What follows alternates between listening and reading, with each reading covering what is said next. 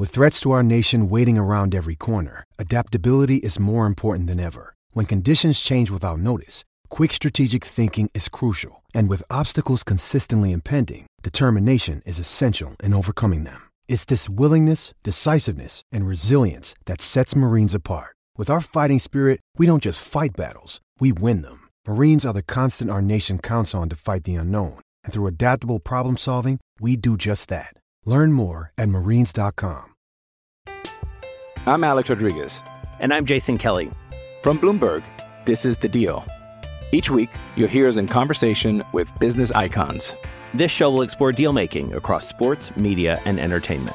That is a harsh lesson in business. Sports is not as simple as bringing a bunch of big names together. I didn't want to do another stomp you out speech. It opened up so many more doors. The show is called The Deal. Listen to The Deal. Listen to The Deal on Spotify. Quick word before we get into today's show.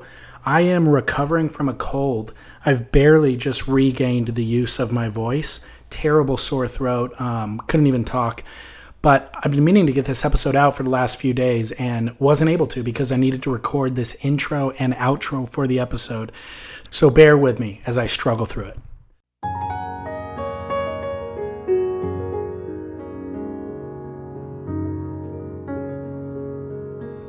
Brevard County may not be a well-known name outside of Florida, but its impact and influence to the surf world at large is vast.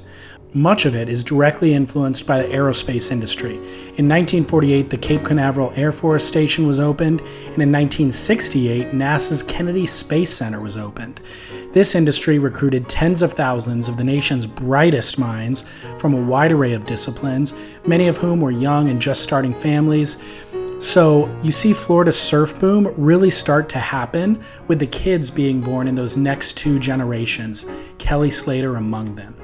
Canaveral Port services one of the largest cruise ports in the entire world, and it brings in much of the goods that service Disney World's economy. The port has contributed $500 million annually to Brevard County's economy. The county deserves a very thorough telling of its surf history, and I probably should do that, but on this trip I was only there for 2 days. As I spoke to people, Matt Keckley namely, he gave me a long list of important board builders, retail shop owners, community leaders that I should be speaking with. I actually have a few more episodes with different Brevard County personalities that I'll be releasing in the upcoming weeks, but I think that Ricky Carroll is a great starting point. Firstly, because in much of his story, he pays homage to Florida's founding figures, a real testament to Ricky's humility. So that helps create a historical context. And then secondly, Ricky's a great starting point because he has become an iconic figure in his own right. And the volumes of boards that he's built in the past few decades has been fundamental in setting up a supply chain for board building materials to be brought into the region and made available on a daily basis, and therefore make it available for other people to get into board building. Ricky's a fascinating and humble figure. He's originally from New York, which is a little known fact, but he's certainly synonymous with Florida at this point. He is the 3-time winner of the Icons of Foam shaping competition at the Boardroom Show. You will not find him to be very verbose on social media. However, there is a great article in USA Today in October of 2017 that I think says a lot about Ricky. It tells the story of one Bud Gardner, who has been building boards since 1966. In 1981, he was caught up in the Superman film craze, so he built a single fin and then painted the Man of Steel in full flight mode on the bottom of the board. The artwork turned out so well that he allowed a friend to display it in his retail shop window in Miami. 2 days later, the board was stolen, never to be seen again. That is, until July 2017. 36 years later, Gardner got a surprise email from a stranger named Aaron Torlett, who had reached out to Gardner by researching the name of the laminate on the surfboard and was just hoping to get more information about the board. When Gardner explained that the board was stolen, Torlett insisted on returning it. The only issue was Torlett was in Maine and Gardner was in Florida. Gardner looked into shipping, but it was out of his budget. Turns out he was friends with Ricky Carroll, who happened to be planning a delivery run up the East Coast. Almost as amazing as this board resurfacing after 36 years is the fact that Lieutenant Aaron Hayden of the Maine State Police actually drove 90 miles, a 3-hour round trip, to meet Ricky at the surf shop where he was delivering surfboards and then hand off this Superman board. Ricky then drove the board all the way down to Florida, delivered it to Gardner, who then told the press, quote, "I may never know how my board ended up traveling more than 1,500 miles up the coast or how many surfers ever rode it, but I'm just happy to have it back. There are so many superheroes who are responsible for its return, and I am very grateful. I guess when it comes to Superman, there is definitely something to be said about truth, justice, and the American way." End quote.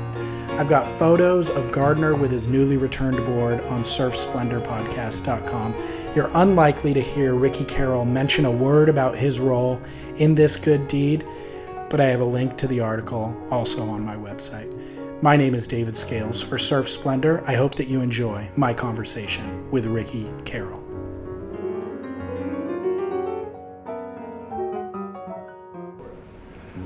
Dad was in the Air Force. Okay. Moved to Japan as a kid. Lived there for 3 years. Holy cow. Discovered surfing in Hawaii when we went there for a vacation when I was 7 years old. Wow. Moved back to the East Coast, and then when he retired, he moved to Florida. What was that first experience in Hawaii when you were 7? What did you see? Where were you? Who did you see? We were visiting friends of my parents, and they had a 7-foot styrofoam surfboard that you put battens in, wooden battens in it to make it rigid enough to where you could stand up on it. I had a broken arm, full cast on my left arm from wrist to shoulder at the time. And my brothers and sisters were getting pushed into waves, and I was sitting on the beach wanting to be out there. And my mom put a garbage bag over my cast and taped it up, and I went surfing for the first time. It's on the east side of Hawaii, one of the bays they have over there. Okay. The reason we came to Florida was Patrick Air Force Base was a naval air station back in the day. Okay. My dad actually joined the Navy first. Okay. And he wanted to fly. And then he couldn't get what he wanted in the Navy, then he went into the Air Force. But he was stationed down here at Patrick Air Force Base, and living down here for a few years, he told himself, when I retire, this is where I want to live. Got it. So that's how I ended up in Florida. When you showed up here, were you an active surfer? No. After trying it and seeing it in Hawaii, we moved to Cape Cod, to Air Force Base there. Probably went to the beach a couple times. It was cold, didn't surf. I didn't actually really start surfing until we moved to Florida. Okay. Back then, I didn't know much about the board building and stuff, but it was 1970, so the guys were Dick Catree, Gary Proper, those guys, even Crawford, and those guys were a lot younger, so they were kids at the time, So those, Claudia Codgen, those were the surfers of the era then when I started. When did you become interested in board building? Pretty quick. My mom bought us a used surfboard at a garage sale for $10. Wow. And that was the board that I have 2 brothers and 1 sister, and we all shared it. My younger brother didn't take to it that much. My sister didn't, she was younger, she didn't go out that much. So my older brother and I started using it more and more. And then we moved to Satellite Beach after about a year of living in Cape Canaveral. And there's rocks out here and reef compared to Cocoa Beach where it's just sand bottom. Mm-hmm. And so he would go out a lot more, and I'd sit on the beach and not go out as much, and I'd have to wait for him to be done surfing before I could get the board. Right. And I would ride my bike to the beach down the street that I live on right now, actually. Oh, wow. And there was a house there across the street from where I live where they had a carport, and I would see this girl in there working on boards, like doing some ding repair and stuff like that. And then one day I was riding by and I heard the planer going, and I saw that she was shaping a board in a carport outside the house. And I stopped and I watched her shape an entire board.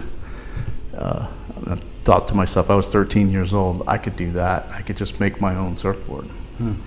And it wasn't too long after that I found a broken longboard on the beach that was somebody had just discarded. It was half in the trash and half on the beach, and I took the nose half home, stripped all the fiberglass off of it, went to Ace Hardware and got a Surfform and shaped myself a surfboard. Wow. So it was in 1973 that I decided to make my first board.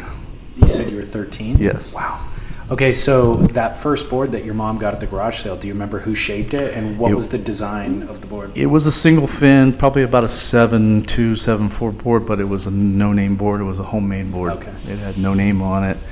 Very crude-looking board. I learned a little bit about resin and ding repair before I even made my first surfboard, just trying to keep that board watertight, So we'd go, found out about resin and fiberglass, and even my dad helped me, patch the dings on the boards just that we were riding just to keep it going. It's interesting, as I've talked to different board builders the last few days, the materials are available because of the boat building industry. Right.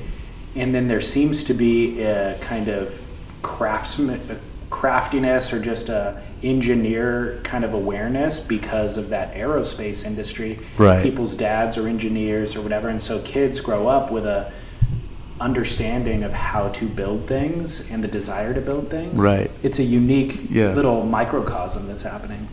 Yeah, I have a funny story about building my first surfboard. Yeah. After shaping it, well, then I knew I had to glass it, so I would go back by that house, and the girl that was shaping the surfboard was Marianne Hayes. She's in the East Coast Hall of Fame. She's a really good surfer, and she was just making her own boards. Okay. And so she had another guy who helped her glass and stuff, and I went up by and watched them build a few boards and said I could do this. And I remember being in Ace Hardware that was about a mile from my house and seeing that they had rolls of fiberglass and boat resin and hardener and stuff and pigments for sale, for not for really for board builders, more for boat repair and stuff like that. But you could buy yards of glass, right off the roll. And so I went there and I bought my fiberglass stuff first and a couple pigments, and I brought it home and mowed some lawns, got some more money. The board building process was over about a month's time. It wasn't like I just went and shaped a board and built it and wrote it. It took a while to get the money together to do so. And so when I was ready to start glassing it, I rode up on my bicycle to get the resin, and it was a nice hot summer day. And I went in to buy the resin, and the guy who was working there at the hardware store said, you have to put this hardener into the resin to make it work, and I can't sell you the hardener because you're not 18 years old. And they wouldn't sell me. I said, well, how do I make it dry? And he goes, well, are you going to use it soon when you get back? And I said, yeah, I'm going to go back and glass my board. And he goes, well, I'll tell you what I'll do. He opened up the can. It was one of those little pint cans of resin. And he squirted the hardener in there out of the little tube and said, when you get home, just mix it up and then use it, and it'll harden. And I'm like, okay. Rode home on my bicycle about a mile away. I got home. I grabbed a hold of the metal can out of my basket, and it was like, wow, it's getting hot. And when I opened that up, if you've ever seen resin thermal cure and volcano out smoke and start popping and cracking, that's what it was doing. Here in the middle of my mom's carport, I'm almost burning her house down. Oh my gosh. And so, I'm 13 years old. I'm crying, I'm not going to be able to glass my surfboard. I just spent the only money I had to buy that resin. Yeah. So my mom, came out and saw what was going on, and after we decided that we weren't going to burn the house down, she goes, well, I'll take you back up there. So she drove me up there, and the guy, apologized and stuff, but he said, I'll sell you the resin and the hardener, but your mom has to, watch you do this. And he showed me how much to put in and stuff. So then I went back and, glassed the first side on my board. That's hilarious. Would his plan have worked if you didn't jostle it on your bicycle? I don't even just adding think so. It in there. With resin, it starts to activate immediately. It was a terrible plan. Yeah, I guess he thought it would work, but it sure didn't. I mean, the bike ride definitely didn't help the situation, right. But it was still a terrible plan from the beginning. What did you shape? What board was that? It was like, if you can imagine a nose of a longboard broken, it was probably like 5 foot of board. Okay. And I just kind of pointed the nose a little bit. It was right in that twin fin era where twin fins were really getting popular. And then I just kind of rounded the tail off. It was just all shaped by hand in a surf form. So it was kind of like a little egg-looking board. Okay. And I even made my fins out of the leftover foam and then glassed them on the board and made a twin fin. Wow, interesting. Did it work? At 13, it's hard to say. Good point. I wish I had it. It was one of those things when I was ready to make another board. At first, I wanted to sell it, but some of my friends were riding it and stuff, and then we actually made a surf sacrifice on the beach with it and burned it in a fire. Oh my gosh! Well, that's a good story at least. Did your dad expect you to go into his line of work, or was he okay with you going into board building? Definitely, he was not okay with board building. It's, he always wanted me to go in the service. That was, the thing. My older brother went into the Navy and served for 20 years and retired, and, he was always, on me, like, what are you going to do? What are you going to do? My big interest as I started getting into junior high and high school was cars. I was interested in cars. My dad did a lot of his own mechanic work.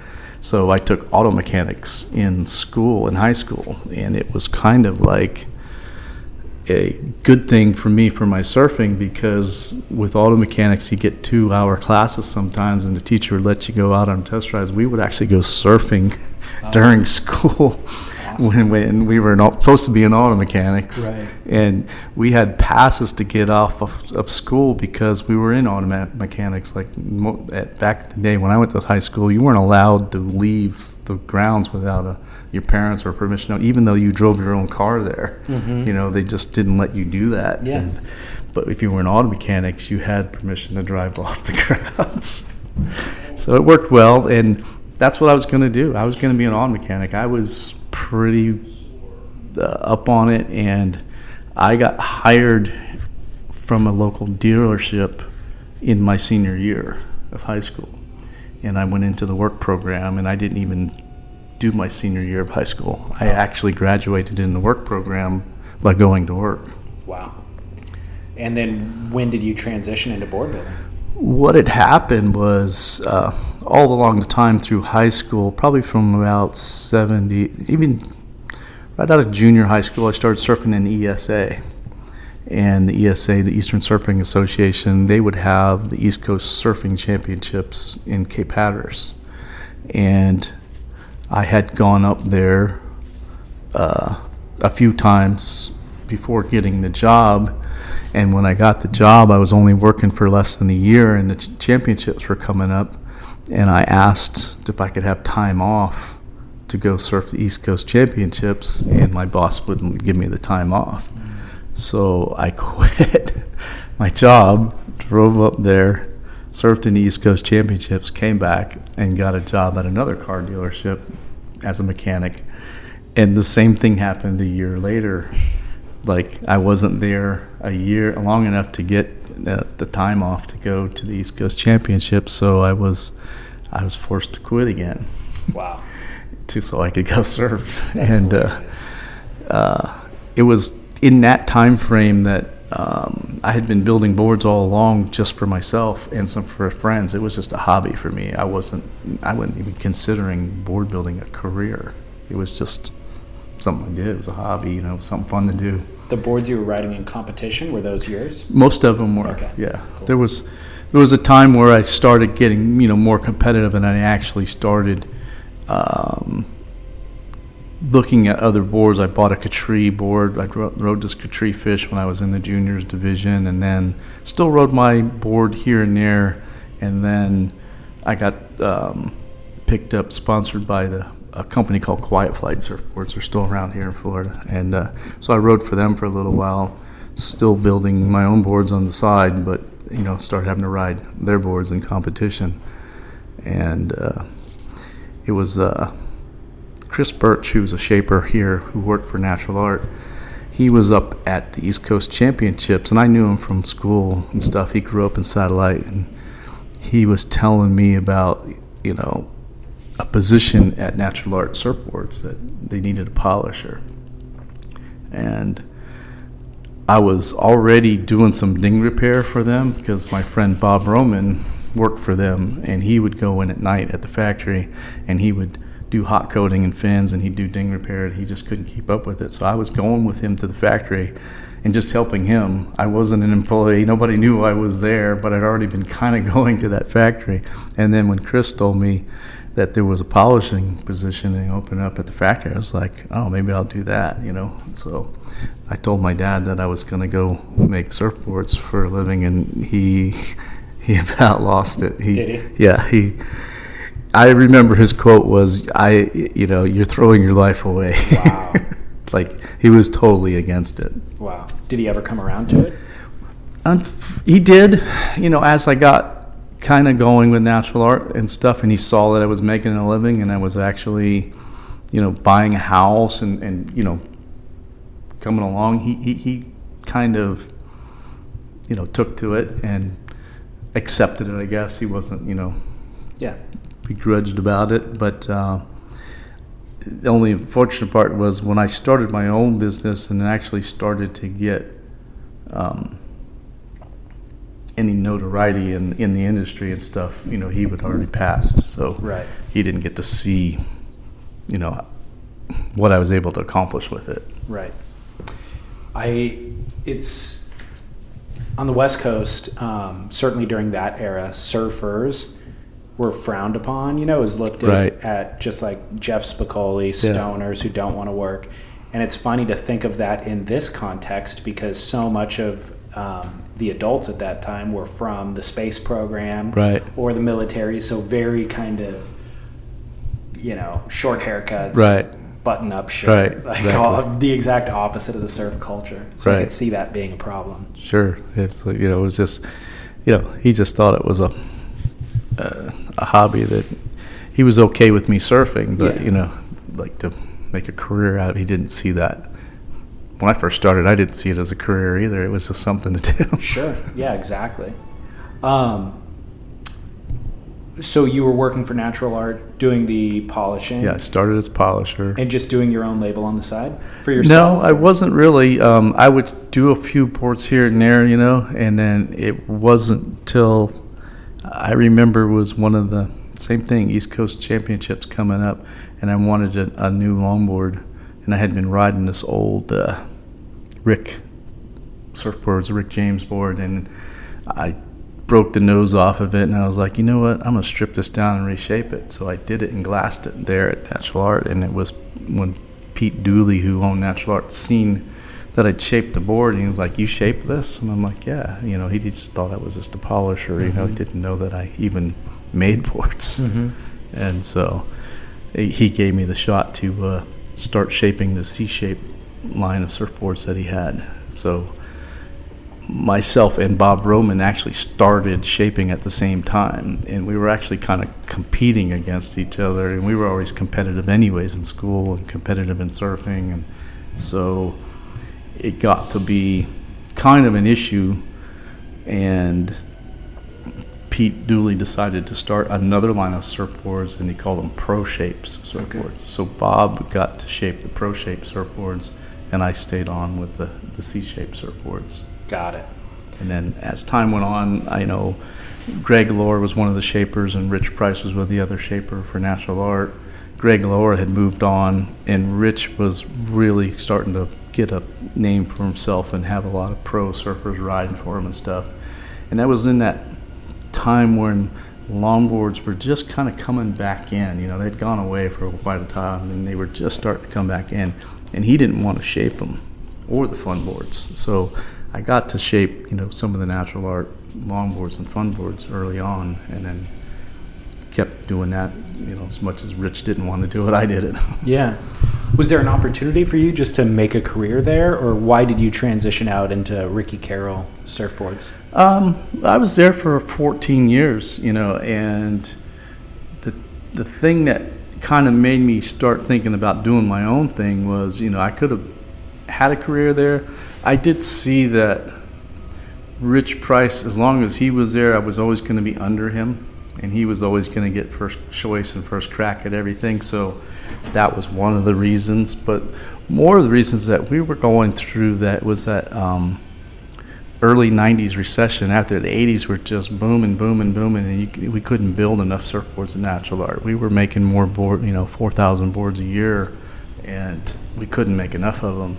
And at the end of the 80s, in the early 90s, we went to that recession that really hit a lot of people hard. And even natural art, you know, fell under hard times and was having a hard time making their payroll, making their bills. And it was turning into a thing of, you know, is this going to keep going? And I felt like I reached my potential of doing everything. I did everything in there. I made fins, I glossed, I sanded, I glassed a little bit, but I didn't really do that very much. That was one of the things I didn't do there, you know, as much as everything else I did in there. And another guy who worked there, his name was Dusty Simmons. He was a sander, and he actually did some of the board runs up the coast for natural art. Him and I, that was when the windsurfing thing started happening, and in the late 80s, and actually mid-80s when windsurfing started catching on. And Rich Price shaped a few, I shaped a few, but it really wasn't going anywhere. And I got into windsurfing, and I started liking it. It's like, I really want to do this. So we started building natural art sailboards, but Pete didn't want to have anything to do with it. He was like against it. He didn't care about it and nothing about it. And so it was Dusty and I that got together and said, let's see if he'll let us build his boards and have our own company. So we started a corporation called Natural Art Sailboards, but we called it NAS Fiberglass as opposed to Natural Art Sailboards because he owned Natural Art name. We were just going to be a licensee to make them for him. Okay. So we started that in the mid-'80s and did it right there at the Natural Art Factory and stayed with that for quite a while. And things started, you know, kind of going bad with the payroll and money, and they were having a lot of issues, and it was hard to say what was going to happen. And they were actually talking about downsizing the factory. Pete was looking to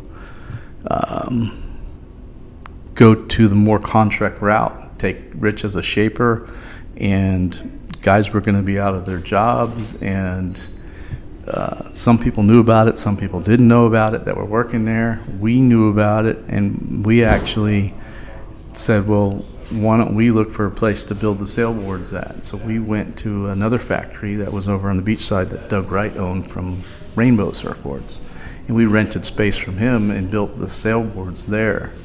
And it was in that transition when things were going bad that we started thinking about, let's just do our own line, you know, let's just do our, you know, Ricky Carroll surfboards, you know. And the corporate name of our company now is called R&D Surf. Well, I'm Ricky and he was Dusty, so that's where that name comes from. There's been a lot of talk and other things of, oh, you guys think you're research and development or this and that. It was just Ricky and Dusty, and that's where the name of the corporation came from. I've always wondered that too. Yeah. I just assumed it was research and development. Yeah, most people did. And so we just kind of decided let's do this, because we actually tried to get Pete to let us license the Pro Shape line. And I was shaping Pro Shapes at the time because Bob had moved on and he wasn't shaping anymore. C Shapes had died and went by the wayside. And I was shaping Pro Shapes. And this was after the whole Locomotion thing went through Natural Art. Locomotion came and went in the 80s with Natural Art and moved on to another place. And so I lost all of that Locomotion work I did. I shaped thousands of Locomotion boards on the East Coast for Natural Art when they were the licensee. And then when that all went away, we kind of resurrected the Pro Shapes line, and that's when Pete Dooley pulled in Shane Horan as a team rider. And so I started shaping boards for Shane Horan. So I was just kind of getting my name out there, and people were just starting to hear me, because any time anybody talked about or mentioned Natural Art, it was Natural Art, Pete Dooley and Rich Price. Ricky Carroll wasn't mentioned. Right. You know, Totally. Nobody knew who I was. I was just one of the shapers there. Right. So when you're hiring for a small business, you want to find quality professionals that are right for the role, and there's no faster or effective way than through LinkedIn Jobs. Your time and capital are precious, and there is a powerful resource that can help you focus on what you're good at and integrate people into your team seamlessly to help grow your business. LinkedIn Jobs has created the tools to find the right professionals for your team efficiently and for free. LinkedIn isn't just another job board. Everyone is already on LinkedIn with their resumes and references, and now LinkedIn has designed a hiring platform to connect you with candidates specifically qualified for the job that you post about. More than 1 billion professionals meticulously organized to connect people by skill set to help us all advance our position. 2.5 million businesses already use LinkedIn for hiring, and 86% of small businesses get a qualified candidate within 24 hours. It's that fast, easy to use, and effective.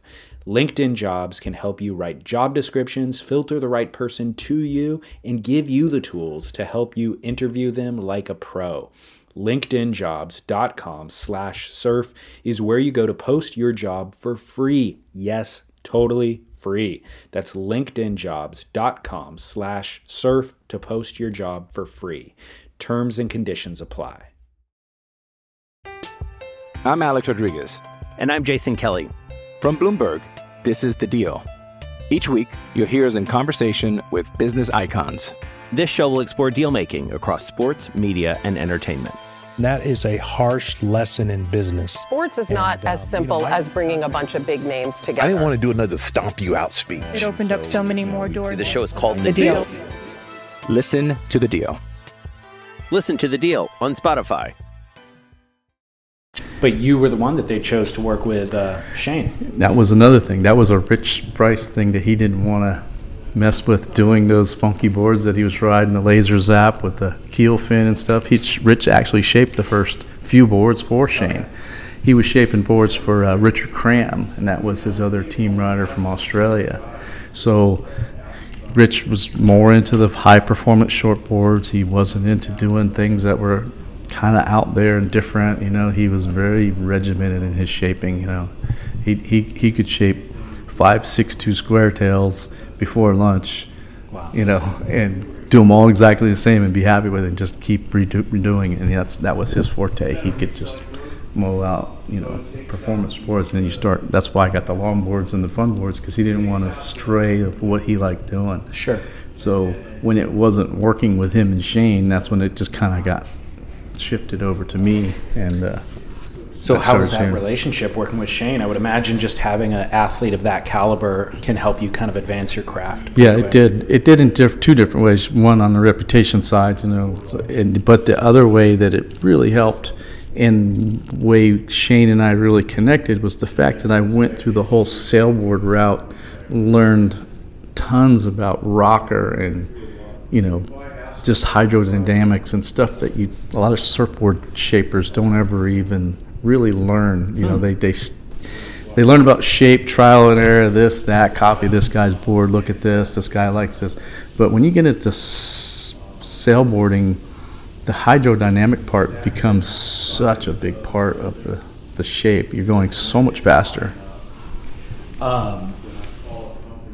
What about construction materials? Did that alter your surfboard? Yes, that helped too, because learning about carbon fiber, learning about the rigidity of boards, stringers, all of that came from windsurfing, right? Not from surfing. That windsurfing, whole sport of windsurfing. Surfing was behind the 8 ball for a long time in materials and construction, where windsurfing was just passing them up with epoxy and everything that was going on. I mentioned to you yesterday about doing something with Dave Parmenter. We were doing this like 4-part board building series, like Board Building 101. And he was talking about, he's into single person canoeing right now. Like these long distance inter-island stuff in Hawaii. There's just a million more variables that you need to account for when you're building that craft. And then just as the athlete, you're surveying a lot vaster playing field. And so it's fun for all its own reasons, but he said really it also puts things into perspective as the board builder. Right. You come back to board building and you go, oh, I see things just so much clearer now. Exactly. I thought that was so fascinating. Right. I would never have thought about that. Yeah, windsurfing did that for me. And then Shane did too, because Shane was one of those free thinkers. He thought out of the box and was not afraid to try things. I remember when the kind of squared off rail and the tail started happening. I remember Shane would, traveled a lot. He would get boards from Rusty. He would get boards from Rawson when he was in Hawaii. And we would make his boards as much as we could while he was on the tour. But, he was always able to get boards from different shapers. And he came back to Florida, and he had a board that Rusty had shaped and that had that square rail in the tail.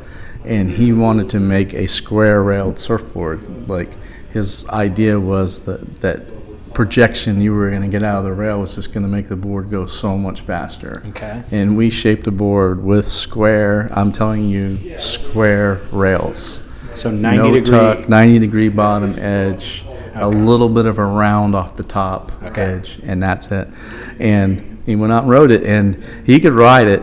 I know most people would get on it and just face plant, but he could ride it. But he did say what it did was it came off the bottom, and once you got it pointed going up, it wanted to go up, and you couldn't change the direction. Okay. It was too directional of a board because the rail shape wouldn't allow that.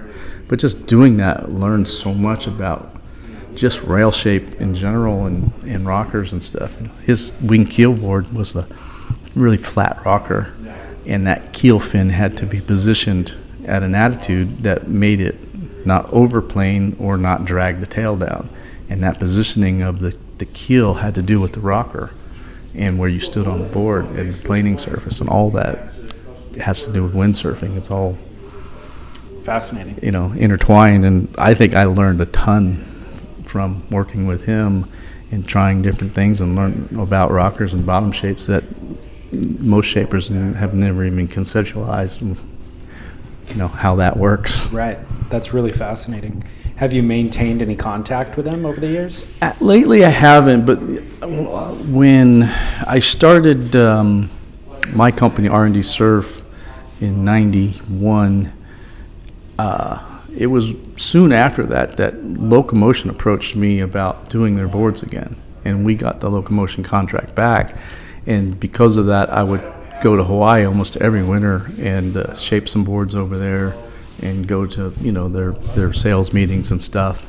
And Shane was still real active in surfing. He wasn't surfing the tour anymore, but I would see him over there a lot. But in the last 10 or 12 years, I had very little contact with him. But every once in a while, there'll be an email or something, here and. I've recently discovered his Instagram account. Oh, yeah? It is so good. Yeah. It's really good. He was in the Azores for the Masters event a month or two ago.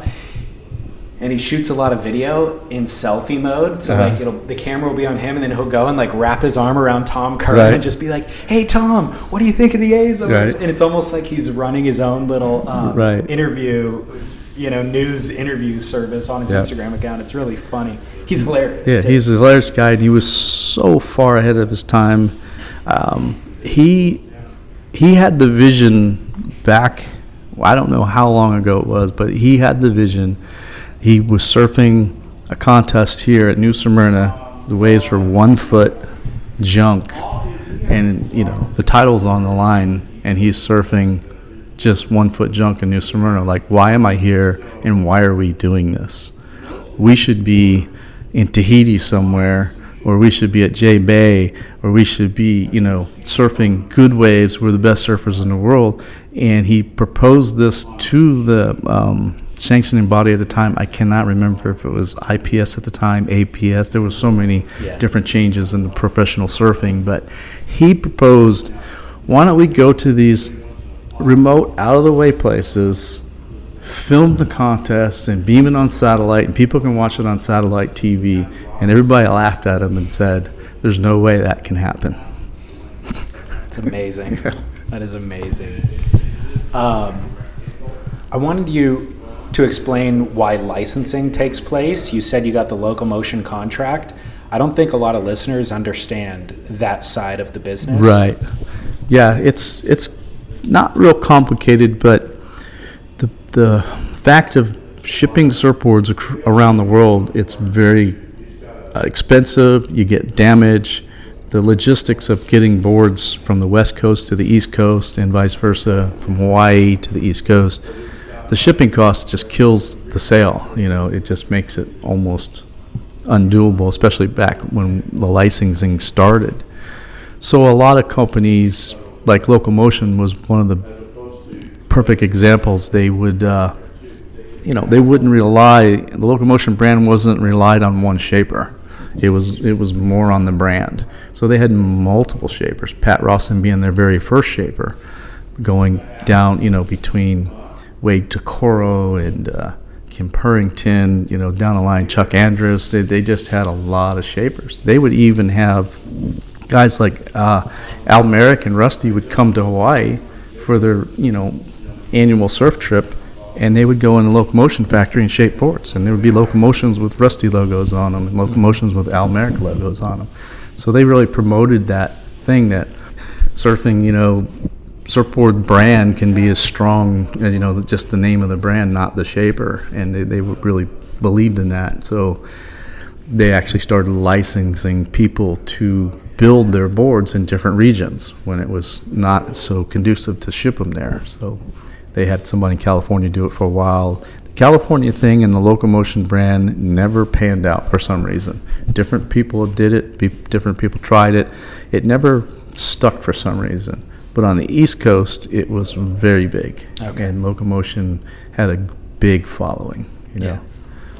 And it's a great way for somebody like you to build their business because it's a lot of work running through your factory, right? Right, so you can kind of make limited numbers of Ricky Carroll boards, but run the bulk of your business through Locomotions. And that's kind of funny you say that, because when we started R&D Surf, the first year, it was difficult because we were coming out with a brand new brand right in the middle of a downswing in the surf industry.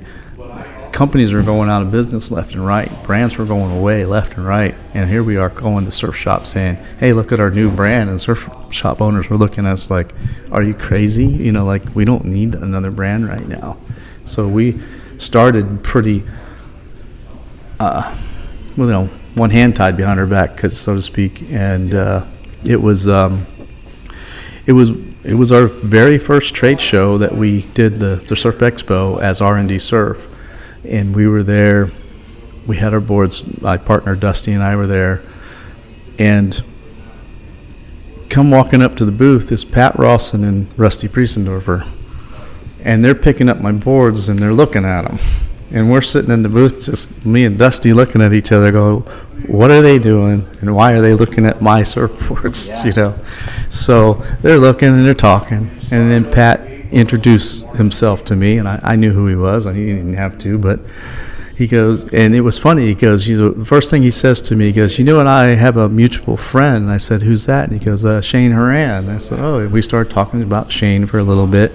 And then he goes, well, you used to shape the boards at Natural Art for Locomotion, right? And I said, yeah, I did. I shaped a lot of them there. And he goes, well, we're looking for another East Coast shaper to do our brand over here, because when Natural Art lost the locomotion licensee, it went to another company. Ron Roush was the guy who brought the whole licensee to Florida, and then he and Pete didn't get along at the end, and that's why it moved. It went to, and then it kind of died out, and they didn't keep it going. They weren't behind it, and so he asked me, "Are you interested in shaping locomotion boards?" And I was like, "Yeah." I knew what it could do for me, and I could go out there on my name and go, Ricky Carroll's the East Coast licensee, not Natural Arts the East Coast licensee, and I saw the value in that. So he brought me over to the locomotion booth and introduced me to Calvin, and who was in charge of the surfboard program at the time, and Lee Tanai was running the company. He was the CEO, and Koji Minami was the owner of the company, actually, and it was after locomotion had changed hands. So I remember Calvin asking me, like when he was kind of grilling me a little bit, like, what's in it for you? Why would you get behind this and push this brand when you have your own brand? Why would you do that? Because that's what happened with the last company that had it. They didn't push it, and they were almost using it to sell their brand. And he goes, "Why would you do something like that? I don't understand, what's the motivation, And I said, because Locomotion's an international brand, and if I'm shaping it, it's going to give me international credibility right off the bat. And I can use that, and I wouldn't want to make it succeed. I wouldn't want to, I would ride its coattails, And I told him that, and he liked the answer. Yeah. And, we drew up a contract, and I flew out to Hawaii right after the trade show, and we started doing them again, and we were so behind it, and the brand got so strong that in the first, probably, it was about 10 years, the first 10 years of R&D Surf, we made 3 times more locomotion than we made RC boards. RC boards were there, they were getting out there, but locomotion was such a big brand, it was so popular. It was almost like we were the locomotion factory. Yeah. We built so many of them. That's one of the reasons we moved into this building that we're in now. We were all in the back building doing everything. We grew out of there with that locomotion. It was just, the numbers were increasing. We needed more space, so we moved into this building, and that was really largely to do the locomotion. That's awesome.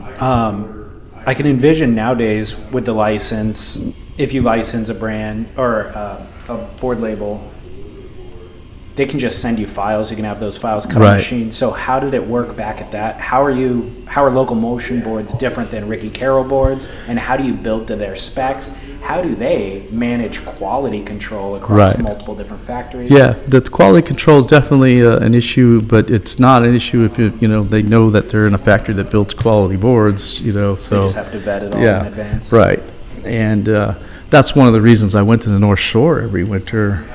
As working for Locomotion, they wanted me to come over and shape boards, see what they were doing, work in their factory.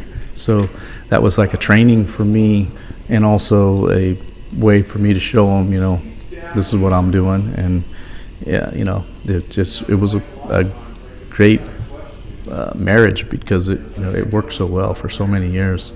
The brand itself, lost its steam after losing guys like Bruce Irons and stuff, and the real story behind Locomotion downsizing was the fact that it was owned by Minami Sports in Japan. And when Japan had that really crazy economy crash years ago, Minami Sports went bankrupt. They had so many loans out with the banks. They had so many stores. I think I had heard one time they had 65 stores in Japan. And Locomotion was giant in Japan. And so they lost all of that, went bankrupt. And the only reason Locomotion stayed going was because Locomotion Hawaii was in a U.S. company. Even though Minami Sports owned it, it was licensed or registered as a U.S. corporation, and they couldn't take that. And Koji Minami is Mr. Minami's son. He was the one that was running at the time, so he was able to stay in Hawaii and keep Locomotion going. But when that happened, they lost a lot of that income from the locomotion brand, that Hawaii didn't have all that extra money coming in from Minami Sports that was so big in Japan. So they lost the ability to sponsor guys like Bruce Irons and stuff like that. So they started losing their, clout in the industry, started less ads, less team riders. And it's the story of so many surfboard companies. After a certain amount of time, they cannot support the I call it the hype that you have to put out there to keep yourself in the forefront. Yeah, and it is just kind of overhead. You grow it to a point where you have a lot of overhead, and then if anything seizes up at any point, you can't pay your bills. Right.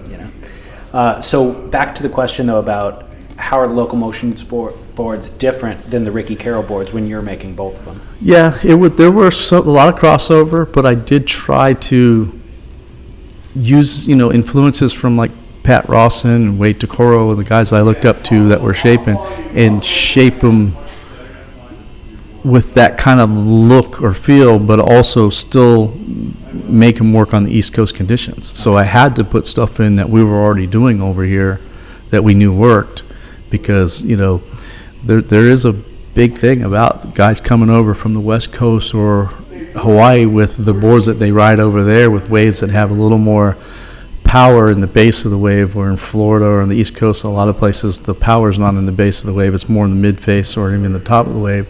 So the boards work differently. I'm not saying they don't work over here, they work differently, and some guys can manage to make them work and other guys could not. And so having somebody that shaped over here, they were happy to have my influences for boards that were going to be sold on the East Coast. Interesting. It's like I almost had to be a chameleon when I went to Hawaii and think about when I shaped over there that I was shaping boards that were going to stay in Hawaii. So I couldn't do what I was used to doing over here. I had to shape two different styles of boards, That's interesting. How does it work now? I know you have the license for Surfboards Hawaii and Donald Takayama. Yeah. And those boards are done on the shaping machine. So they're built to their specs. Right. Precisely. Right. And that's one of the best things that shaping machine does. You have a shape that you like and works, it copies it, really exactly, and you can reproduce that board time and time again without a shaper's influence changing the way the board looks or rides. So right. For your own label, Ricky Carroll Surfboards, is that mainly distributed on the East Coast? Are you exporting at all? Do you go anywhere else and build those boards? It's mainly the East Coast. We do a little bit of Caribbean. Puerto Rico was big for a little while, but it's definitely, and that's just the same thing. Exporting boards and shipping boards somewhere is expensive. We were getting a little bit over to Europe when the dollar was weak, and it made sense for them. But as things change, economy, the dollar gets stronger, and then it doesn't make sense to ship boards over there. Right. I want to go over there and shape, and I want to go to Japan and shape. Those two places I haven't gone and shaped, and try to get some of that international business that I've been missing. And I've been so busy and so, with my brand doing as well as it has, I've maxed myself out without having to travel. I would like to travel and get my name out there more internationally, but I haven't been able to do that yet. Interesting. What's your current relationship like with surfing? Are you still surfing regularly? And still surf regularly, not as much as I used to. Yeah. 2 reasons: being busy and being here. Everybody says this, and some people believe it, but I believe it. We have had the worst few years of surf in the last 2-3 years here on the East Coast. It just hasn't been as consistent as I remember. Yeah. Just being able to surf, decent surf, on a regular basis. Now it's like we talk about swells now. Remember that swell we had? It's not like, did you go surfing last week? Right. How often are you riding other people's boards? Not as much. I used to always try to do that. It was one of the things as a shaper. I think it's a great thing to do is ride somebody else's board. Anytime I travel and surf, if I can find somebody, I'll always want them to ride my board. I'll switch boards when somebody wants to, just to get on something else and let them ride my board too. If you could order a board from anybody on the planet, what would you order? My surfing's changed so much. I probably ride a longboard more than anything, just because of where we're at and the surf we surf. You know, if I was surfing, good surf, I'd definitely be riding a step-up board, but more in the mid-range style, just for something that catches waves easy and gets in. And then I can still performance surf, not like I used to, but I need a wave to do it on. Yeah. What would you order then? Like, is there any shapers that you really revere that you would love to get a board from?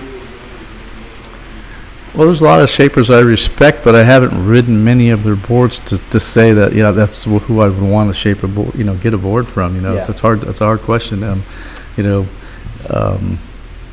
remember being in Hawaii and riding some of Pat's boards, and always respect the way that he's been able to tune into the the North Shore conditions, and have a board that you can feel comfortable on and safe. Yeah.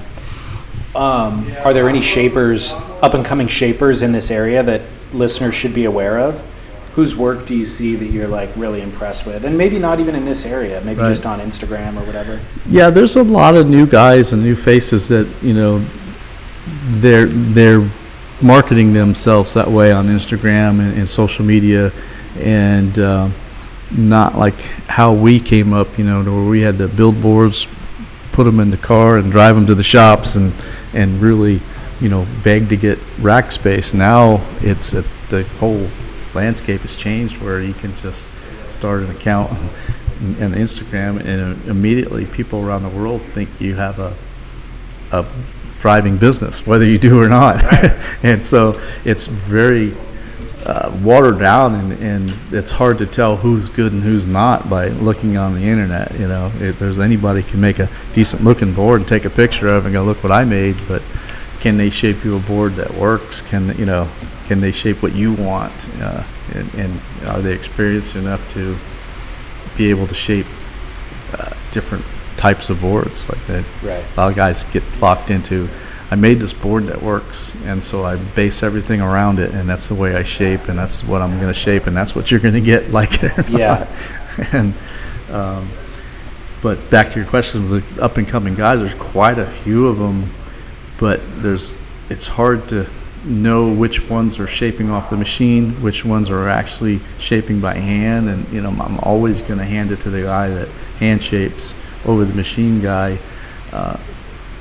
Not that machines are bad to use, but don't start that way. Learn how to shape first, and then use the machine to grow your business or grow your numbers. Right. The final question for everybody interviewed is just, what was the last surfboard that you rode? The last one? The last surfboard that you rode. What are you currently riding? Right now, it's a board I call my performance longboard, or some people call it the PLB, and it's a very unique shape. And what's kind of different about it is the rocker. It's something I kind of came across years ago, and I shaped the first one for myself with this particular rocker almost 20 years ago. And believe it or not, I had it scanned at KKL in California, and it was one of my first 3 surfboards that I had scanned. I had a longboard scan, I had like an egg-shaped scan, and I had a shortboard scan. And I shaped 3 boards, I scanned them, started getting boards shipped over from the shaping machine to start doing more numbers. And that board in 20-something years hasn't changed. Wow. And I still ride that same program. Wow. And what length and what fin setup? That has changed. It's 9 foot is what I ride most of the time, and I'm riding it strictly as a quad. I don't even have a center box in it anymore. Wow. And I went to the quads ring a long time ago when quads first came out, and we were glassing little tiny fins behind the front leading fins, leaving the center box in the board, and we were glassing on these little quad trailer fins. And as they got a little more refined, started riding more quads as my shortboard. I like that quad twin, kind of loose feel. I always rode boards like that, in competition and growing up as a kid. I like that quad loose. But then they kind of went through this big change where everybody was saying the quad had to have a wider tail, a straighter outline and stuff, and I didn't like those boards. To me, they didn't surf the way I wanted to surf, and I kind of strayed away from the quads and stayed with the thrusters for quite a long time. And it wasn't until a few more team riders and stuff were asking for quad longboards, and I was like, yeah, quad longboard's not going to work. It just doesn't make sense to me at the time. Started making some for people, and they kept saying, man, I love this board, you got to ride it. And then I started, putting fins on from what I'd seen and heard other people were doing. And as I rode the boards that I first did, I didn't like them. I just didn't like them. And so I don't know if you've probably heard this before. You can't make a board as a thruster and a quad because the fin placement's going to be wrong. And I disagree with that wholeheartedly. And I'll tell you why. Because all my boards were thrusters at the time, or 2+1 longboards. And I took my existing boards that I was riding after trying to shape a quad and ride a quad that I didn't like. And I went back to my board that I really liked and said, let's put rear trailer fins in this thruster and see if we can make that work. And it took a couple tries of positioning to where I liked it. And I didn't change my front fins. I left the front thruster fins the same, added the quad boxes, and kept messing with the rear fins and the rear placement. And I did the same thing on my 2+1 longboard. Kept the front fins exactly the same place I ride as a 2+1, and messed with the back fins, the quad fins, as extras. And like I said, right now my longboard doesn't have a center box. So I hate to admit my naivete, but I can't remember seeing a quad longboard before. Right. I've never ridden one for sure. How does it operate differently? What I like about it is I particularly like to keep my rear fins out close to the rail. Okay. Like where a lot of guys you'll see quads, the back fins are further in, and it kind of is like in between a thruster and a real quad, and what I call a real quad, of something that you're going to only ride as a quad, you're never going to ride it as a thruster. And having those fins out on the rail gives you the ability to have way more control of your outside fins and your rail. So as you get the board up on rail and those outside fins are almost coming out of the water, you've got two fins to work off that are on the rail. And I always feel that surfing off the rail can act as a fin too, and having that control of the board off the rail really allows me to surf the way I want. And it's looser, but it's still enough drive that it's like having two boards. It's like once you get that fin to set and turn, you're turning off of one side of the board, and it just turns so much quicker. It reacts so much quicker. But then when the other fins kick in and you come back and come off the top and go the other way, it just seems to lock in a lot better.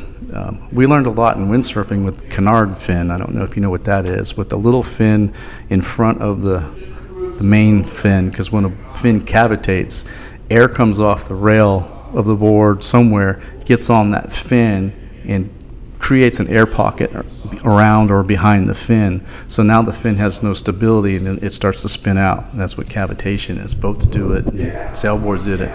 And that canard fin corrected that cavitation a lot quicker. And then they went into split fins, and they went into fins where they had a slot in it, and Rusty came up with that. I don't know if he came up with it, but he was one of the big proponents of the Twinser. If you remember that little canard fin in front of the twin fin. I rode those for a long time. I loved them.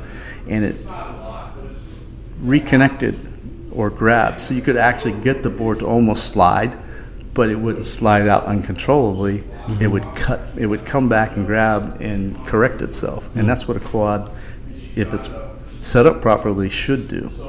So now you have a board that you can push to higher turning limits and know that if you want to pull it back, you can pull it back and it's not going to slide out uncontrollably. Fascinating.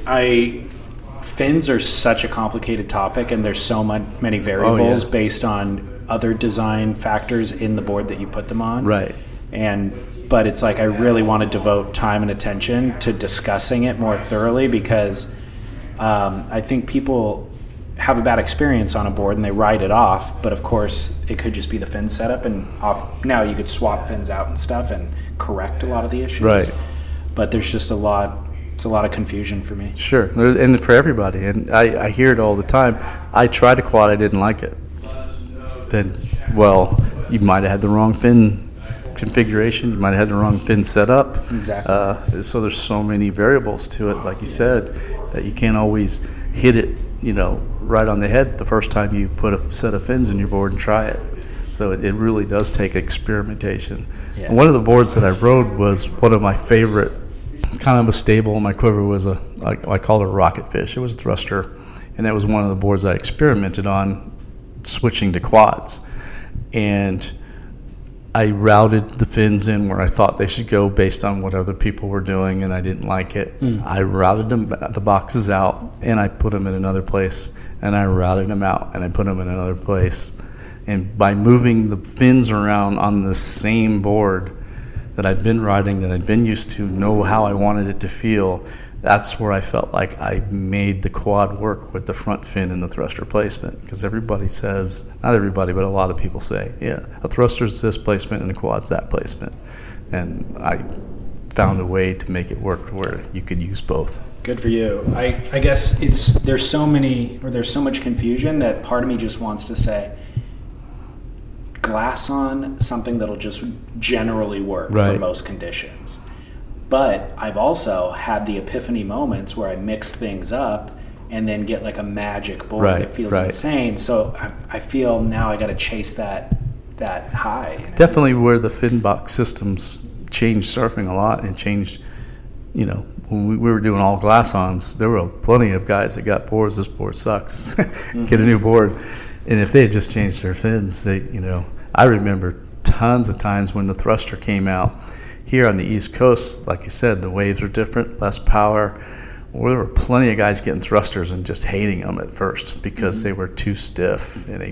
And we were taking boards that had glass-on thrusters, and we were grinding the fins down in the back, reshaping them while they were still glassed on the board, cutting them down, refoiling them, reshaping them to make a smaller trailer fin, which worked better in our conditions, loosened the board up. And a lot of that had to do with the rocker that we were using at the time on boards and the placement. We were off on our placement on thrusters when they first came out. Yeah. Worked great at Bell's Beach. Right. Here on the East Coast, it didn't work because it was too stiff, too drivey of a board for the waves we were surfing on it. Yeah. So we had to have almost a different thruster placement or even thruster size fin. And that became a very common thing for a while, where you had two glass-on front fins and you had a fin box in the back to where you could change your fin out or move it forward, cluster the fins closer together, and people could kind of get the board feel the way they like. It's time to move on. It's time to get going. What lies ahead I have no way of knowing. But under my feet, baby, grass is growing. It's time to move on, time to get going. Thank you very kindly, Ricky Carroll, and everybody in Brevard County for letting me swing through and talk story with a few of your people. Thank you, listeners. If you enjoyed this episode, make sure to share it with a friend. That is how this show grows. You can find everything that we discussed on our website, surfsplendorpodcast.com, including photos of Ricky's surfboards. You should also reach out to him and give him a follow on social media. Let him know what you thought of this episode. That always goes a long way for our guests. Thank you for doing that. I think this is about all that my recovering voice can handle for now. So I'm going to crawl back into bed and try to recover for my final leg of my Australia trip. I'll be back next week with an all-new episode of Surf Splendor. Until then, this is David Scales reminding you to get back into the ocean, share some waves, and shred on. Sometime later, getting the words wrong, wasting the meaning and losing the rhyme. It's nauseous adrenaline, breaking up a dogfight like a deer in the headlights, frozen in real time. I'm losing my mind. It's time to move on. lies ahead I have no way of knowing. But under my feet, baby, grass is growing. It's time to move on. It's time to get going.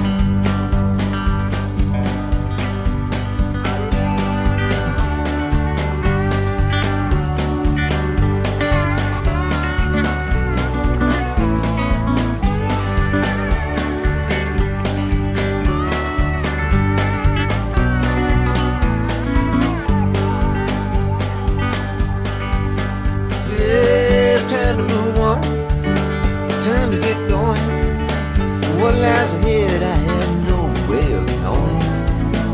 But under my feet, baby, grass is growing. It's time to move